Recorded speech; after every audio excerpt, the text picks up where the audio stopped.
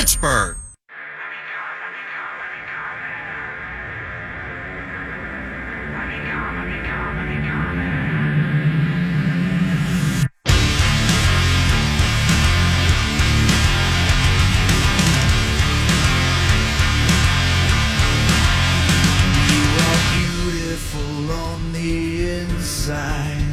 You are innocence personified, and I will drag you down and sell you out. Run away. I'm cold like that pissant Brandon Dubinsky, who used to play for the New York Rangers and Columbus and never came close to winning anything but cross-check Sid in the head all the time. He played 13 seasons and only got to 20 goals twice. He only won 3 playoff series ever. Dubinsky was on some pissant podcast, and he was asked to compare Sid and Ovi, and here's what Brandon Dubinsky said. You know, everyone wants to talk about Sid and Ovi, whatever.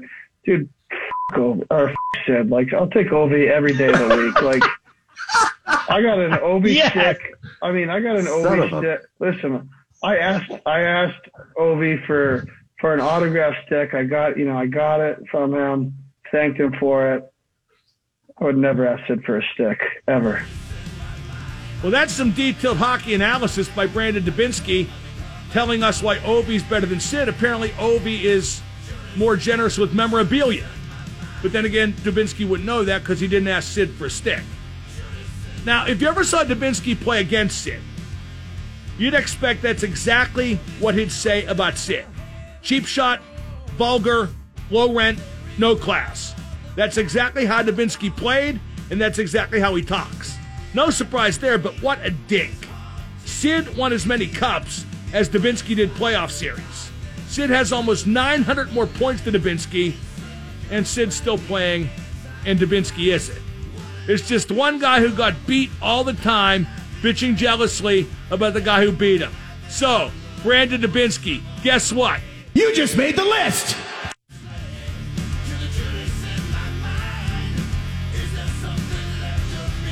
Here's some irony. As we hear the song play in the background, and Brandon Dubinsky makes the list, I just got a DM from Chris Jericho, the contents of which I will not reveal. The list brought to you by Matt Mertz Plumbing. Count on a name you could trust. Dial 412-367-0815, and Matt Mertz will take care of all your plumbing needs.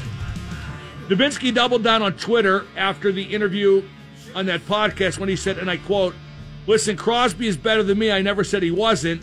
He's obviously one of the best ever. It was Ovi versus Sid. None of you play in the NHL and know how hard it is to score goals in the NHL. 724 is insane. Sid just whined way too much, and Ovi just shut up and played hard." Well, if anybody would know how hard it is to score in the NHL, it would be Brandon Dubinsky. Dubinsky, when he played, he babbled all the time. He whined more than Sid. Sid had 476 goals, so it's not like he doesn't know how to score. And then King Blogger chimed in by tweeting, "Doobie versus Crosby was one of the greatest player versus player rivalries of the last 15 years, unquote.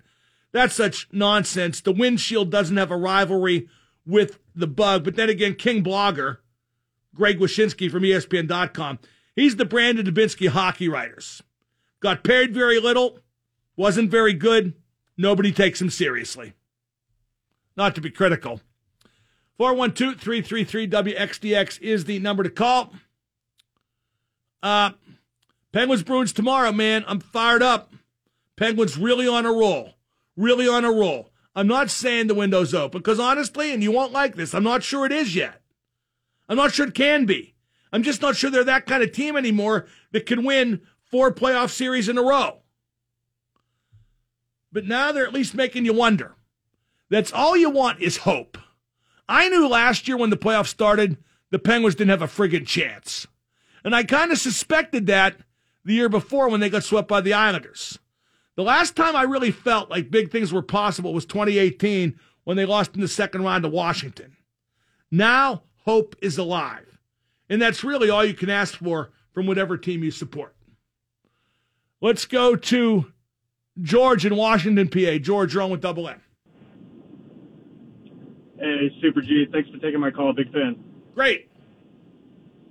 Just one quick on the Dubinsky note. Was going to say, when you say his name, I honestly have to Google his name to figure out what team he's on because he's that much of a jabroni. I was about 70% sure about Columbus, but, I mean, whatever. He's kind of... No, I remember who he played, and I remember how he played. And I don't mean the latter in complimentary fashion, but, hey, he could say whatever he wants, and I could say he's a dink and a pissant who couldn't carry Sid's jock in a goalie bag. I have a... Well, reason for my call, I have a question about Mike Sullivan. Not sure how much you touched on him, but the Pens have been really hot recently, and they look very competitive. How much do you attribute to him as a top 3 coach of the year right now? Well, he won't win coach of the year because after you win a Stanley Cup, you can never win coach of the year again. That's an informal thing. I'm sure it's been compromised once or twice, but, you know, people are going to say, well, okay, he has this injury-riddled team, and they're tied for first, and he's accomplished a lot, but it ain't a Stanley Cup. He's won that, and he should do well because a lot of the same guys are there. For Sully to win coach of the year, it would have to be with another team. But he's done a great job. He's a big part of all this. I think Sully probably finds it easier to coach some of the scrubs than he does Evgeny Malkin. He finds it easier to get these guys all on the same page when, you know, guys like Frederick Gaudreau are just hoping he can get another week in the NHL to get paychecks and that room service on the road. So he's doing a great job, but I think the circumstance dictates that it's, I don't want to say a more comfortable situation for him. Any coach will tell you it's easier to get bad players to do what you want as opposed to good players. I think the test of Mike and how he's done this season will be how the team plays when Malkin comes back. Yeah, I definitely agree with a lot of what you're saying. Now, that being said, what happened with Kessel? Is that foreshadowing with Malkin? No, Mike did a good job with Kessel for a bunch of years, but Kessel always wears out his welcome. He always gets tired of where he's at, and it's reflected in the way he approaches the game, and the way he especially approaches practice, and the way he bitches and moans or doesn't. It happened in Boston, it happened in Toronto, it happened in Pittsburgh, and when it happens in Arizona, his career will probably be over. That's just the way Phil Kessel is. That had nothing to do with Mike. Mike did an excellent job deploying Phil, and the way he used him in 2016 to anchor a third line had as much to do with the Penguins winning the Stanley Cup as anything else Mike Sullivan decided. Okay, thanks for taking my call. Thank you. And I'm not knocking Gino. Gino's one of the 4 greatest players in franchise history, for sure. But he just wants to play the way he wants to play. Letang is adjusting like a son of a gun. Letang is buttoned up. Letang is tempering his game. And I give Chris all the credit in the world for that. I just want to see if Gino does the same, because he's got to do the same. Let's go to Chad in Castle Shannon. Chad, you're on with Double M. Hey, Mark. How are you? What up? Hey, I'm looking at the East Division standings, and it looks like the Pens have the same number of games played as the Isles, 1 more win, and an equal number of points, but yet the Isles are ahead of them in the standings. Do you know what that's about? Is that like regulation, wins in regulation or something? I'm sure it is wins in regulation. I think goal differential could be used as a tiebreaker. Without the standings in front of me, I don't know, but does it really matter right this second? Not right this second. I was just curious, though. Yeah, put it this way. The first tiebreaker is wins in regulation. Okay. It just seemed a little odd because they had the same number of games played. Heard you the first time. I believe the tiebreaker is wins in regulation. Let's go to Joe. Joe, you're on with Double M. Hey, Mark, I just wanted to piggyback what you were talking about with the Penguins and whether the window's still open. And here's what I think the demarcation line is. Bro, you just called a little bit ago. See you later. That's James from Tampa, isn't it? Yeah, he called twice using a different name. You're not a co-host, bro. Call once a day. Slow down a little bit. 412-333-WXDX. Dubinsky can say what he wants. I can say what I want about Dubinsky, too. A bunch of Columbus Blue Jackets fans, I wasn't even sure there were any of those. A couple tweeted, "You never played a game in the league, fat ass. Let me tell you something. I am better at my job than Brandon Dubinsky was at his. No question about that. I've never been a bottom 6 radio host. 412-333-WXDX. This is the Mark Madden Show. Get your calls in now.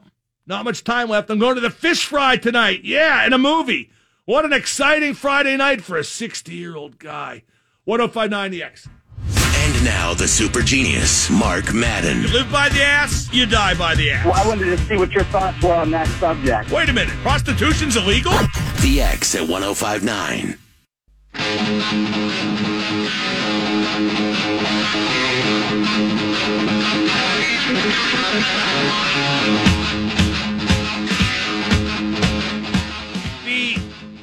The Atlanta Braves released a statement about the All-Star game being pulled from Atlanta because of the Georgia voting law, which restricts the access to the ballot box for voters of color.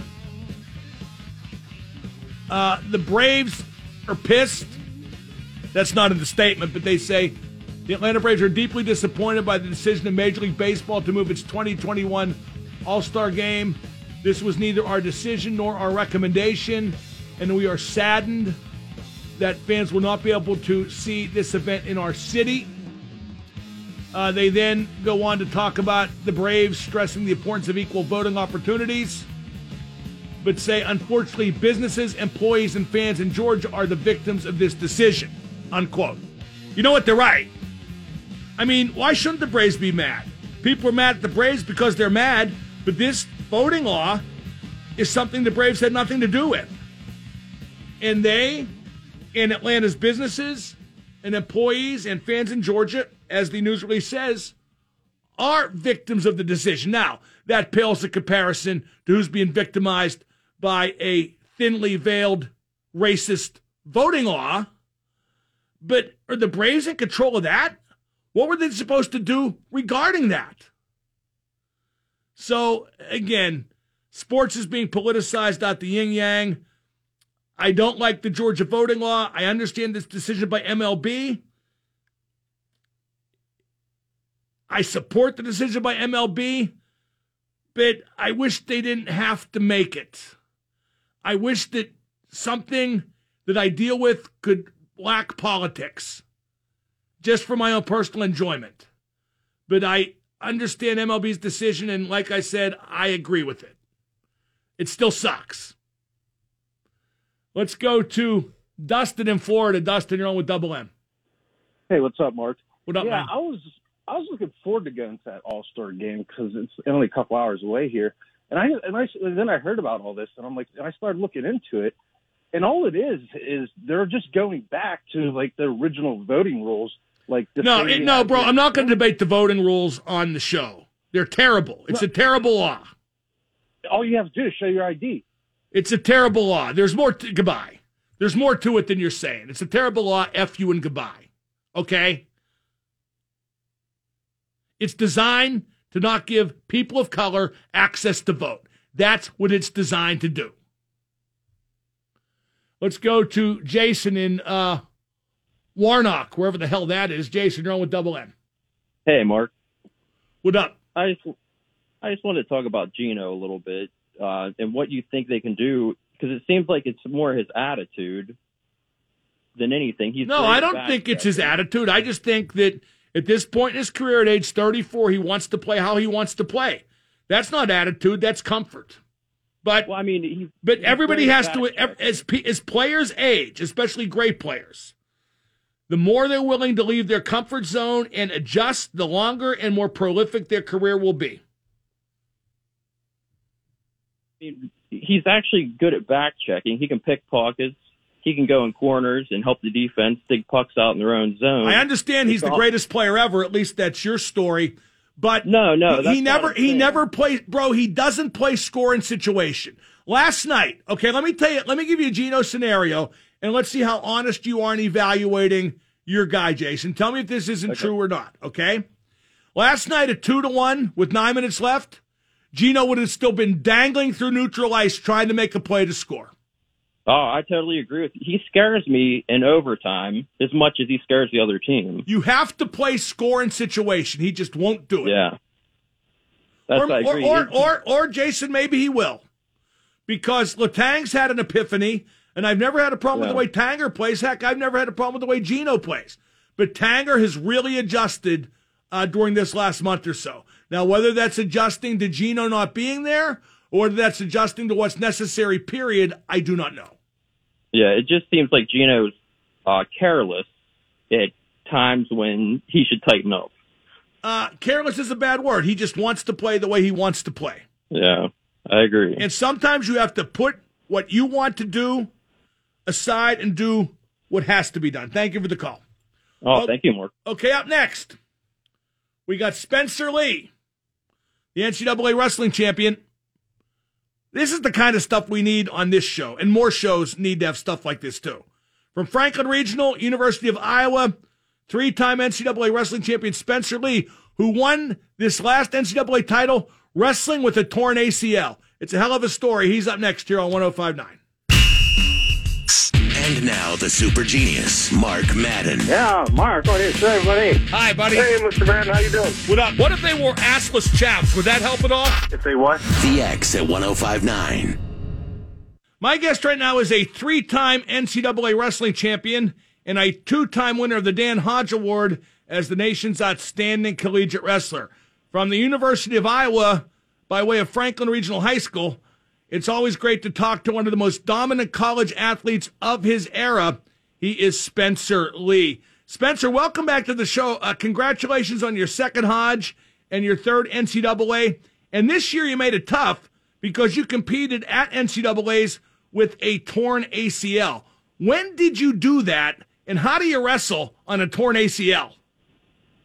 Well, thanks for having me again. Well, so I tore my other ACL in the Big Ten finals, so about 8 to 10 days prior to, the NCAAs. So, I mean, it's my third time tearing an ACL. I've had surgery on one, tore it again, and tore the other. So I've been doing a lot of, physical therapy and strengthening the muscles around that. So, and again, I'm in a sport where we don't really need to explode and cut. If I was a soccer or basketball or football player, I'm not so sure I would have been able to so soon, readily compete. So, I'm fortunate to be in a sport where you can keep your knees bent and, you're able to actually, compete. So it's kind of how I was able to. Well, you mentioned that it was your other ACL. You tore your left ACL. Your other ACL was hurt as well. Isn't that right? And like you said, you have a history of that. So you basically had no ACLs at the NCAA. Is that right? Correct. I mean, I've been wearing a brace on my right knee because that ACL has been torn for 2 years now. So, ACLs don't heal unless you have surgery, right? So we're just kind of, keep going on. And then you tear your other one, so now you're favoring your other knee more. But then so I haven't had any problems with that knee, but since you're favoring it more, stress and, again, I don't have an ACL in that knee either. I tore that one too. So I was starting to feel it a little bit there too. So it was funny. I can't wear two braces when I wrestle, It wouldn't have worked out. So we ended up just taping both of them and wearing a sleeve over both of them for the finals. So that was what we did. Now, do you think you're going to have surgery? Is that in the cards? I mean, what's your timetable for getting these things corrected? I don't really know. I mean, we're just kind of taking it day by day, not really focusing on anything. I don't really think we're leaning towards it either. I mean, we're not really leaning towards surgery. We're just going to keep seeing what's best for me and what the doctors think is best for me. So. Now, you didn't tell anybody about your torn ACL, the left one, until after you won, and you pointedly said you didn't want excuses, correct? Yes, sir.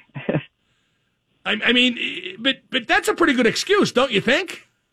Well, the thing is, I just don't think that people need to tell what you're going through, right? I mean, it's something that, to me, it's personal and something that only you really should know about. And I won NCAAs 2 years ago with a torn ACL. With my knee in the finals. I tore my ACL in the middle of the match. So that's why I didn't compete that summer for a world championship or anything because I wasn't really able to. Kind of similar to the Olympic trials going on as we speak and me sitting in my room. But So I've been a little bit unlucky, but. Well, we'll get to the Olympic trials in a minute, but let me set the scene. You're wrestling on no ACLs, basically, and you won the national final at 125 by a score of 7-0. You not only won, but you dominated. I mean, how'd you pull that off? This story gets more amazing, Spencer, every time I talk to you. I mean, the guy I was wrestling didn't really try to score probably the whole first period. He kind of ran away the whole time. And considering I was kind of beat up, I couldn't really chase him down very well. I mean, if you watch the whole first period, it's pretty boring. It's basically just me, chasing him to the edge of the mat and him starting to wrestle on the edge of the mat. But then when wrestling the curve, we'd go out of bounds. And it kind of happened probably like 7 or 8 times. So. Well, do you think opponents are scared to wrestle you at this point, sir? Maybe not scared, but like, there's no way I can beat this guy. Well, I don't think that anyone thinks that. I mean, at this level, you can't really go into a match thinking I can't win, but they might game plan a little harder or have a strategy that they think they have to follow perfectly, or else they're maybe not able to win. I'm not sure. I mean, I've never made a game plan for an opponent or anything my entire career. I've never thought like that, so I can't really, think to what they're thinking. But they, I don't think anyone has fear of me. I just think that they feel like they have nothing to lose, and that's why I get the best out of everybody. So. We're talking to Spencer Lee, 3-time NCAA champion, 2-time Dan Hodge Award winner here on 105.9 The X. Now, like I just said, you just won your 3rd NCAA, and you got the Hodge again. You're only the 5th wrestler to win it more than once. I know you don't have much of an ego, Spencer, but that really sets you apart, doesn't it? I mean, to an extent. I mean, there are a lot of 2-time national champs. A lot more 2-time than 3-time, right? So, I mean, the more you win, the higher in the pedestal you kind of go, right? I mean, if I win a 4th national title next year, I'll be the 5th ever out of, and we've had NCAA Division I wrestling since like 1918 or something. So, I mean, 100 years, of Division I wrestling, there's only been 4. And so, I mean, winning 2 Hodge also, sets you apart as well, being the 5th of that as well. So, I mean, it's just humbling to be able to, be honored to get that award again. So I was pretty happy. Now, like you said, you are coming back for another year at Iowa. The pandemic allowed that option.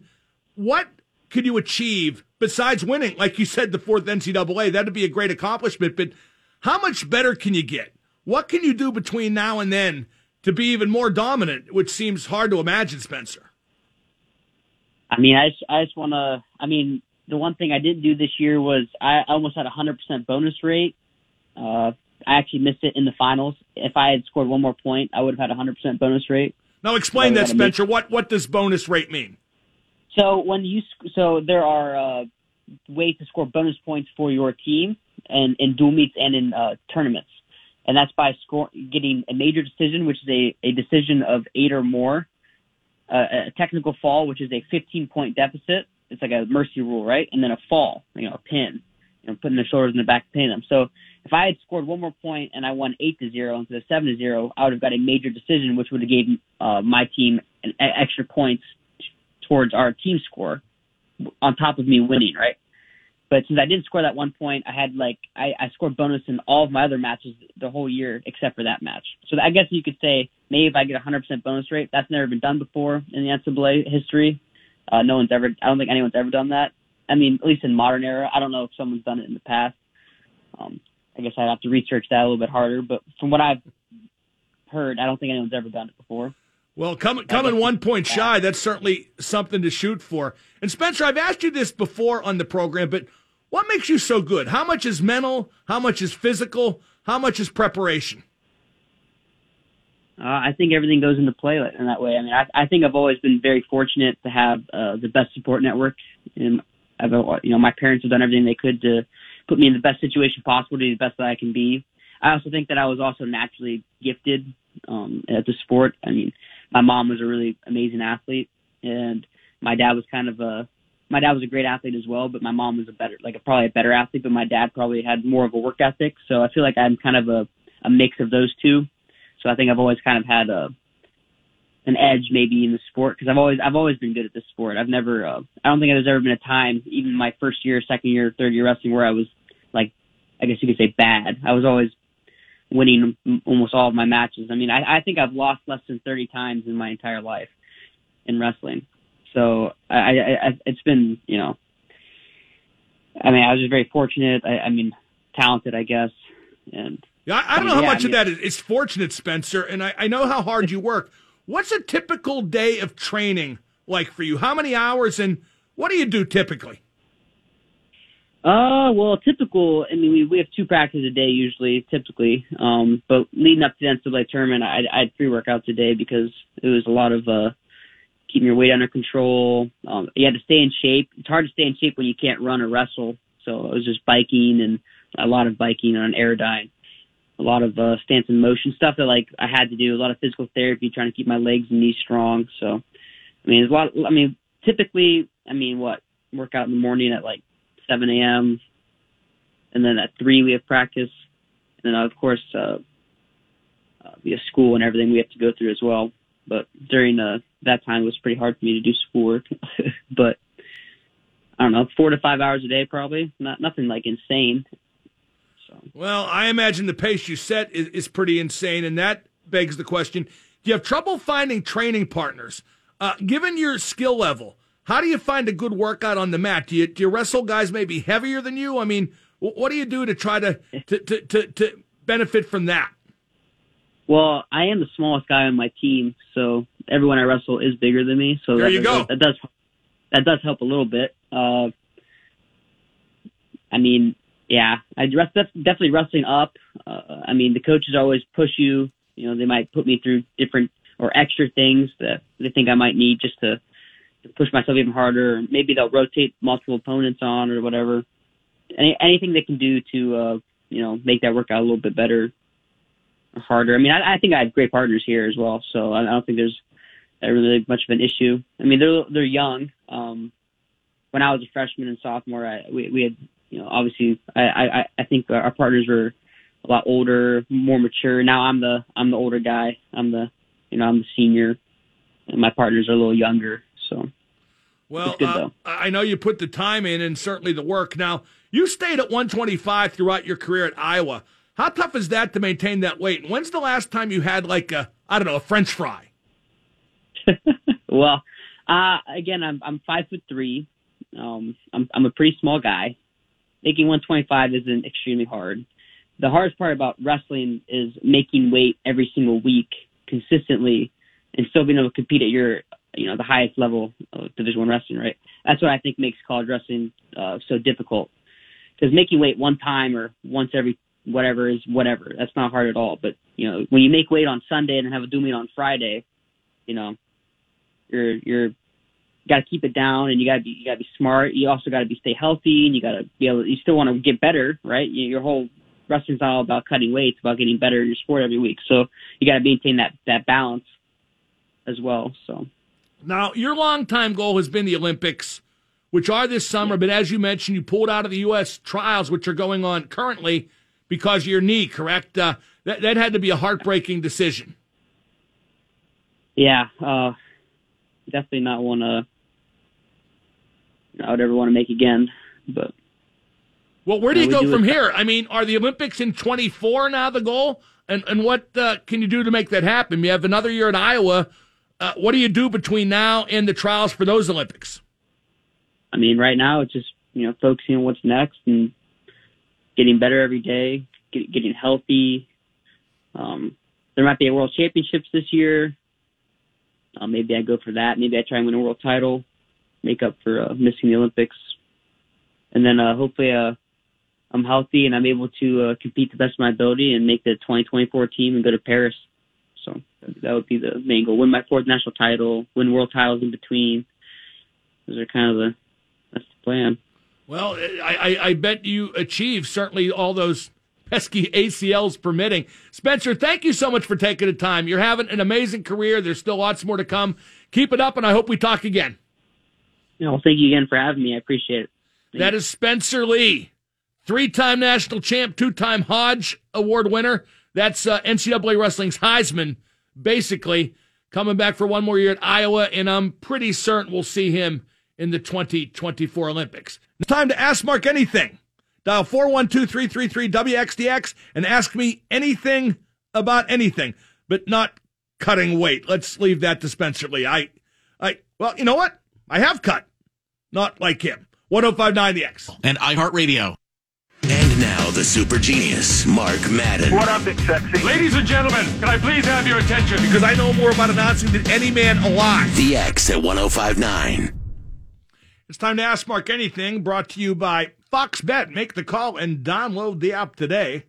It's for adults 21 and over only. If you got a gambling problem, call 1-800-GAMBLER. By the way, I'm on episode 2 of Ozark. It's pretty badass. It is very intense. It's a nice change of pace after watching The Ranch, which was more comedy than drama. Let's go to Brendan. Brendan in Oakland. Ask Mark Anything. What up, man? What up, man? Do you watch the show Bar Rescue? No. You should. I know the premise of it is that people have a bar that's poorly run and needs work, and somebody comes in and pretty much takes it over, right? Yeah, and a lot of episodes, they have like a local celebrity or radio personality go undercover. I think you'd be great for it. No, I'm busy that day. Let's go to Ron in Mount Pleasant. Ron, you're on with Double M. Hey, Mark, quick question. How would I go about blowing the lid on college basketball being fixed? Do you have proof? Yeah, the end of the Baylor-Arkansas game, the total was 150. It was sitting on 149. Baylor was up 9, and they inbounded the ball. The shot clock's off. And for some reason, the kid for Arkansas fouled the kid with like 16 seconds left, and he shot 2 free throws to put it over. Okay, so that's your proof. The proof is you lost the bet. How much did you lose? Well, I mean, that's irrelevant. No, it's not. How much did you lose? Like $200. And I bet you can't afford to lose that kind of money either. You're right. They fixed it to screw you. That kid that committed the foul, he said there's some dork in Dorksville, and I'm going to screw with them. Thanks for the call. Let's go to Skip and Elizabeth. Skip, you're on with Double M. Good afternoon, Mark. Best second-line center, Messier, Francis, or Malkin? That's actually a really good question. Are you talking within the context of a specific team or just in general? Well, all three of them had a superstar in front of them. And right, but at some point, Messier was the number one center with Edmonton and with the Rangers, and Francis was the number one center with Hartford. And Messier is the only one to win cups without the big guy in front of him. So that's why I go with Messier. Well, I think Malkin's the better player. Okay. I think Malkin's the best player of those three. But, boy, it's so close, isn't it? Yes, it is. And the heart wants to say Ronnie Francis, too, you know. See, here's the thing, though, that you're saying Messier is the best second-line center because when he won when he wasn't a second-line center. You know what I mean? That's slightly contradictory. Yeah. Correct. I agree with you, but I just have to go with Messier. I can't argue that either. And I think most people would probably agree with you given the choice among those three. Thank you for the call. Whitaker tweets, what's the worst wrestling match of all time? That's easy. It was me against Gene Okerlund on Thursday Night Thunder. Pence fan asks, whatever happened to Donna's sister on that 70s show? That's a good point. Donna Pinciotti, the daughter of Bob and Midge Pinciotti, had a sister in the first season of the show who I think was seen on camera once. And then after that, she disappeared and was never heard from again, not unlike the lost Cunningham brother, Chuck Cunningham, from Happy Days. Let's go to Chris on McKnight. Chris, you're on with Double M. How you doing, Mark? Good, Chris. Quick question. Are you into Mexican food? Yeah, I love Mexican food. What is your favorite Mexican joint in the city? That's a tough one, bro, because I go to all the chain places. I've been to Condado and Las Palmas. Oh, I will say, I've had Las Palmas tacos. They are authentic as can be. Am I right? I definitely enjoy them. They are my second favorite, only to Baby Loves Tacos in Bloomfield and Millville. They are excellent. Where's Baby Loves Tacos at? Oh, is that the one that's on the corner down the street from Pamela's Diner? In Bloomfield on Liberty? No, in Millville.